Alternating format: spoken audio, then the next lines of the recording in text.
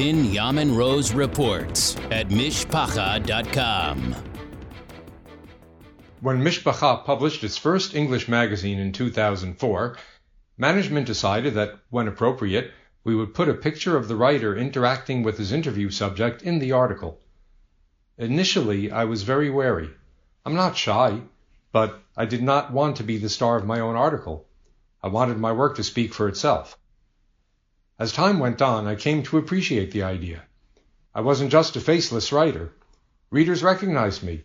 They would stop me on the street, talk to me in shul, after davening, of course, and even in airports or on an Egged bus, asking me about something I wrote, or sometimes just to get a more unplugged take on current events.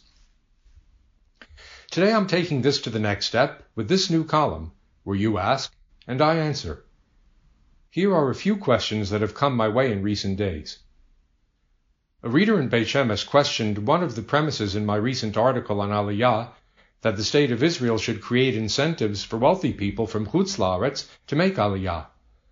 My question for you, he asked, especially from the perspective and hashkafa of a Haredi publication, is it the right approach for us to make mass Aliyah incumbent on the government creating luxurious realities? My answer: I agree that the primary motivating factor for making Aliyah should be a quest for the spiritual.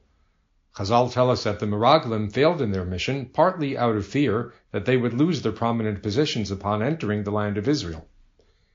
Yet remember that every Jew who did enter the land received their own ancestral plot of private land. They didn't have regional and city planning boards hampering their efforts. People like to say that Israel is a small country. It is, but it's big enough to fit the world's 15 million Jews.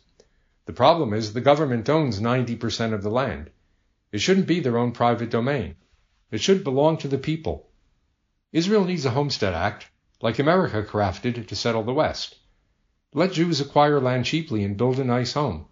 I guarantee more people would make Aliyah if they had that opportunity.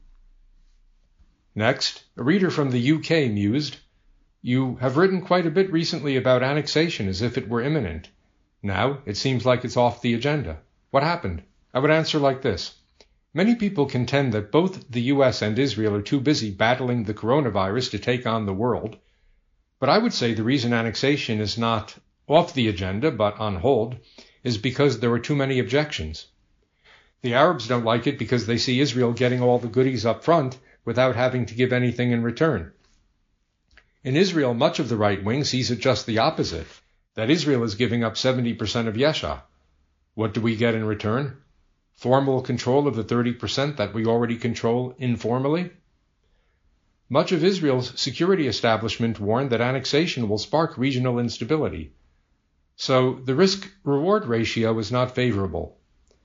If Trump wins a second term, he'll have time to go back to the drawing board and tinker with his plan, but for now, it is on hold. Which brings us to the next question from a reader in Lakewood. President Trump trails Joe Biden by about 10% in most national polls, but Trump also trailed Hillary Clinton by a similar margin in 2016, and he overcame it. Why are people so pessimistic about Trump's chances now, when he has proven he can come from behind? The simple answer is that Biden doesn't come with the same baggage that Hillary did. A lot of Democrats had a visceral dislike for Hillary and the Clinton brand, a name which they associate with scandals, and that black voters associate with white privilege.